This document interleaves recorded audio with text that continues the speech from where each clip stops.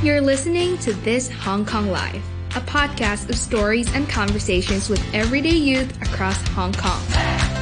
Every week, we bring you episodes that reflect the authentic voices of our local youth, sharing their thoughts and feelings of growing up and living in the city we call home. Welcome to Season 7.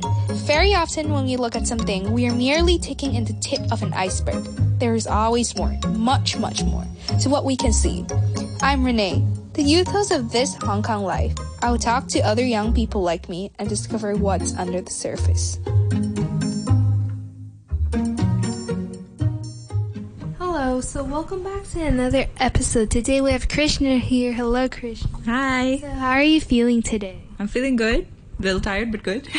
Alright, because you had work today, right? So, you're a tattoo artist, right? Mm-hmm, yeah. Your work sounds really interesting to me because I personally do not have any tattoos. Can you share a little bit more about your work? In terms of? In terms of, like, what you do and what's something special about it? Yeah, I'm just a tattoo artist. For me, it's very normal, I guess, because it's my job. But I just draw a lot and poke people with needles and create artwork that's permanent on skin, you know? Yeah. That's actually a lot of pressure. What if, like, one mistake happened? Like, what are you gonna do? This is a common question. I mean, the truth is we're human, right? Mistakes happen. With tattoo artists, I think what makes a good tattoo artist versus like somebody who's just beginning or something is skill in terms of being able to hide your mistakes well enough to make them look intentional. Oh, wow. That's actually it's quite challenging though, isn't it? Yeah, to some extent. I think you kind of just have, as an artist, like I was drawing since I was a kid, right? So I think I have just this patience with it where I'm fine with sitting for like 13 hours in front of just a piece of paper and working on it, right? So I've had this kind of grow on me, or like I guess I'm very used to it. It's just something that's been instilled in me since I was younger because I enjoy it, right? Yeah. So in that sense, it's not much, there's not much difficulty with that. I think in terms of the pressure, it was only there during the first tattoo that I ever had to do. Because it's just the most anxiety I've ever felt in my life. It felt very serious to me that like I'm going to be permanently marking someone and I don't know how I'm going to do, right?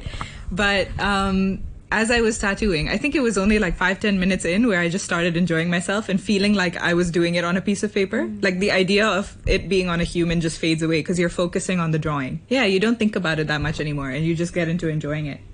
Right, so it's kind of like your passion combined with your work. Yeah. So yeah, for sure. That's actually so cool. Like I know a lot of people, especially in Hong Kong, they're like forced to do something that they do not even enjoy. People just sit in the office 24/7 like a robot. Yeah. But then you're actually doing what you like. Well, that was kind of like a mandatory thing for me to figure out even when I was younger. I was like, I don't want to do anything else. Like my mindset with it is when you're working, if you think about it, this is like what you're going to spend most of your life doing.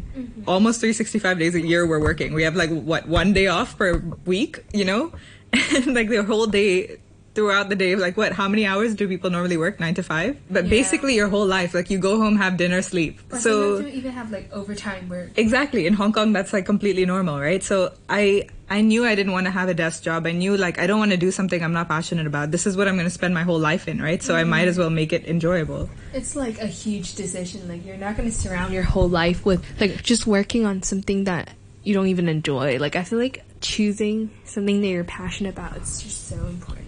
Yeah, for sure. It comes with a lot of risks, of course. And in comparison with a lot of my peers growing up, they were earning a lot more than me initially, like when they first graduated uni or something like that. And I had a lot more instability because I was my own boss and I was trying to build something from the ground up, right? Like a business. Yeah. And so in that sense, when you're comparing yourself to your peers growing up, you feel kind of poorly about yourself, right? But you know, it just takes time, and it takes that foresight in a way that you know that you're working for something more, like in terms of long-term happiness. Because I knew that my peers weren't enjoying their work. Yeah. Versus, even though I'm earning less, like I'm really having fun with it, you know, and I'm learning something that I really like. So I feel like it's kind of like money in exchange of your happiness. And I feel like happiness is always more important Yeah, for sure. And I think the money will come, like, to happier... Exactly. Like, imagine if you're sad, depressed. Exactly. You're just going to quit the job at the end of the day and become jobless. 100%, exactly. And what, are you going to find a new job? Are you able to find a new job? Or in the future, you're just going to be like, oh, I have all this money, but I have no time to do anything because now I'm at this, like, this level of a career or whatever, you know? Yeah, like, once you finish, like, accomplish first bucket of gold, let's just say, and you realize, oh, I'm 45 years old already. Yeah. Yeah, like, what are you going to do with Yeah, it? exactly. What did you do with your life? And you're still working under a company, under somebody else. Yeah. Like, you know, it's like, it's just sucky for me to think, like, I can't think of my life in that way. So it's always been, like, it's a not compromisable thing for me. Yeah. So, actually, how did your passion with tattoo started? Like, how it all started? Tattoo specifically? Yeah, tattoo specifically. Or maybe art. Like, art. You can go from both. Okay, so as I mentioned this before, I actually don't fully know. Like, to be honest, my family is not very artistically inclined. Like, my dad was a businessman. My mom is a teacher that, like, cannot draw at all, even if she tries. But my sister and me are both, like, very artistic. Even my grandparents weren't at all. Like, all their industries are very, like, logic-based.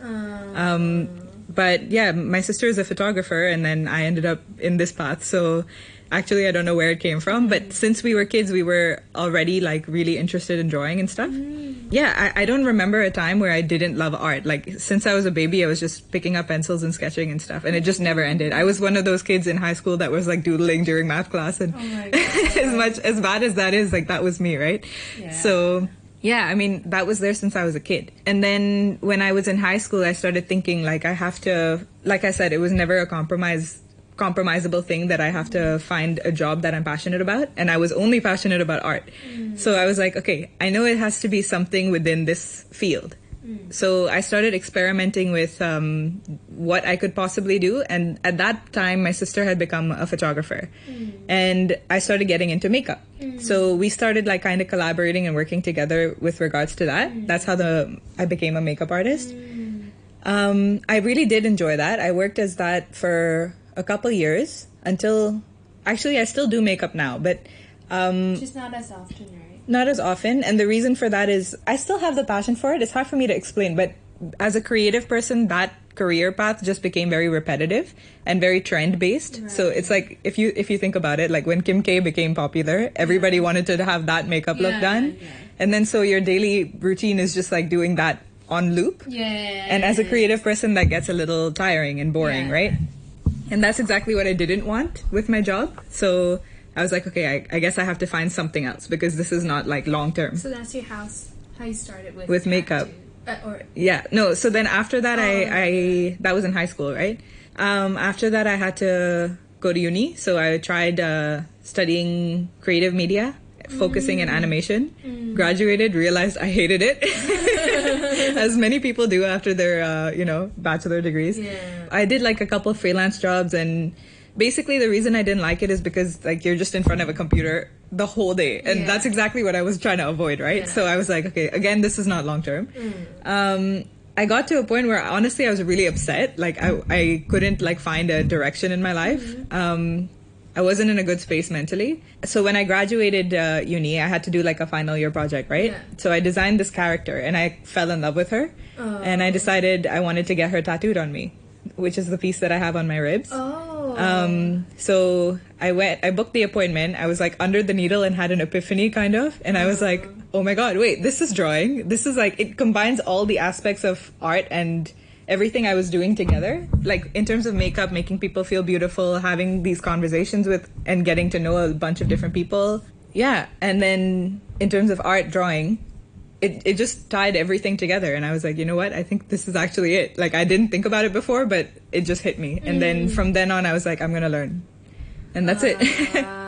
Took off from there. I see. So that's how you got inspired to go join the tattoo industry. By getting one.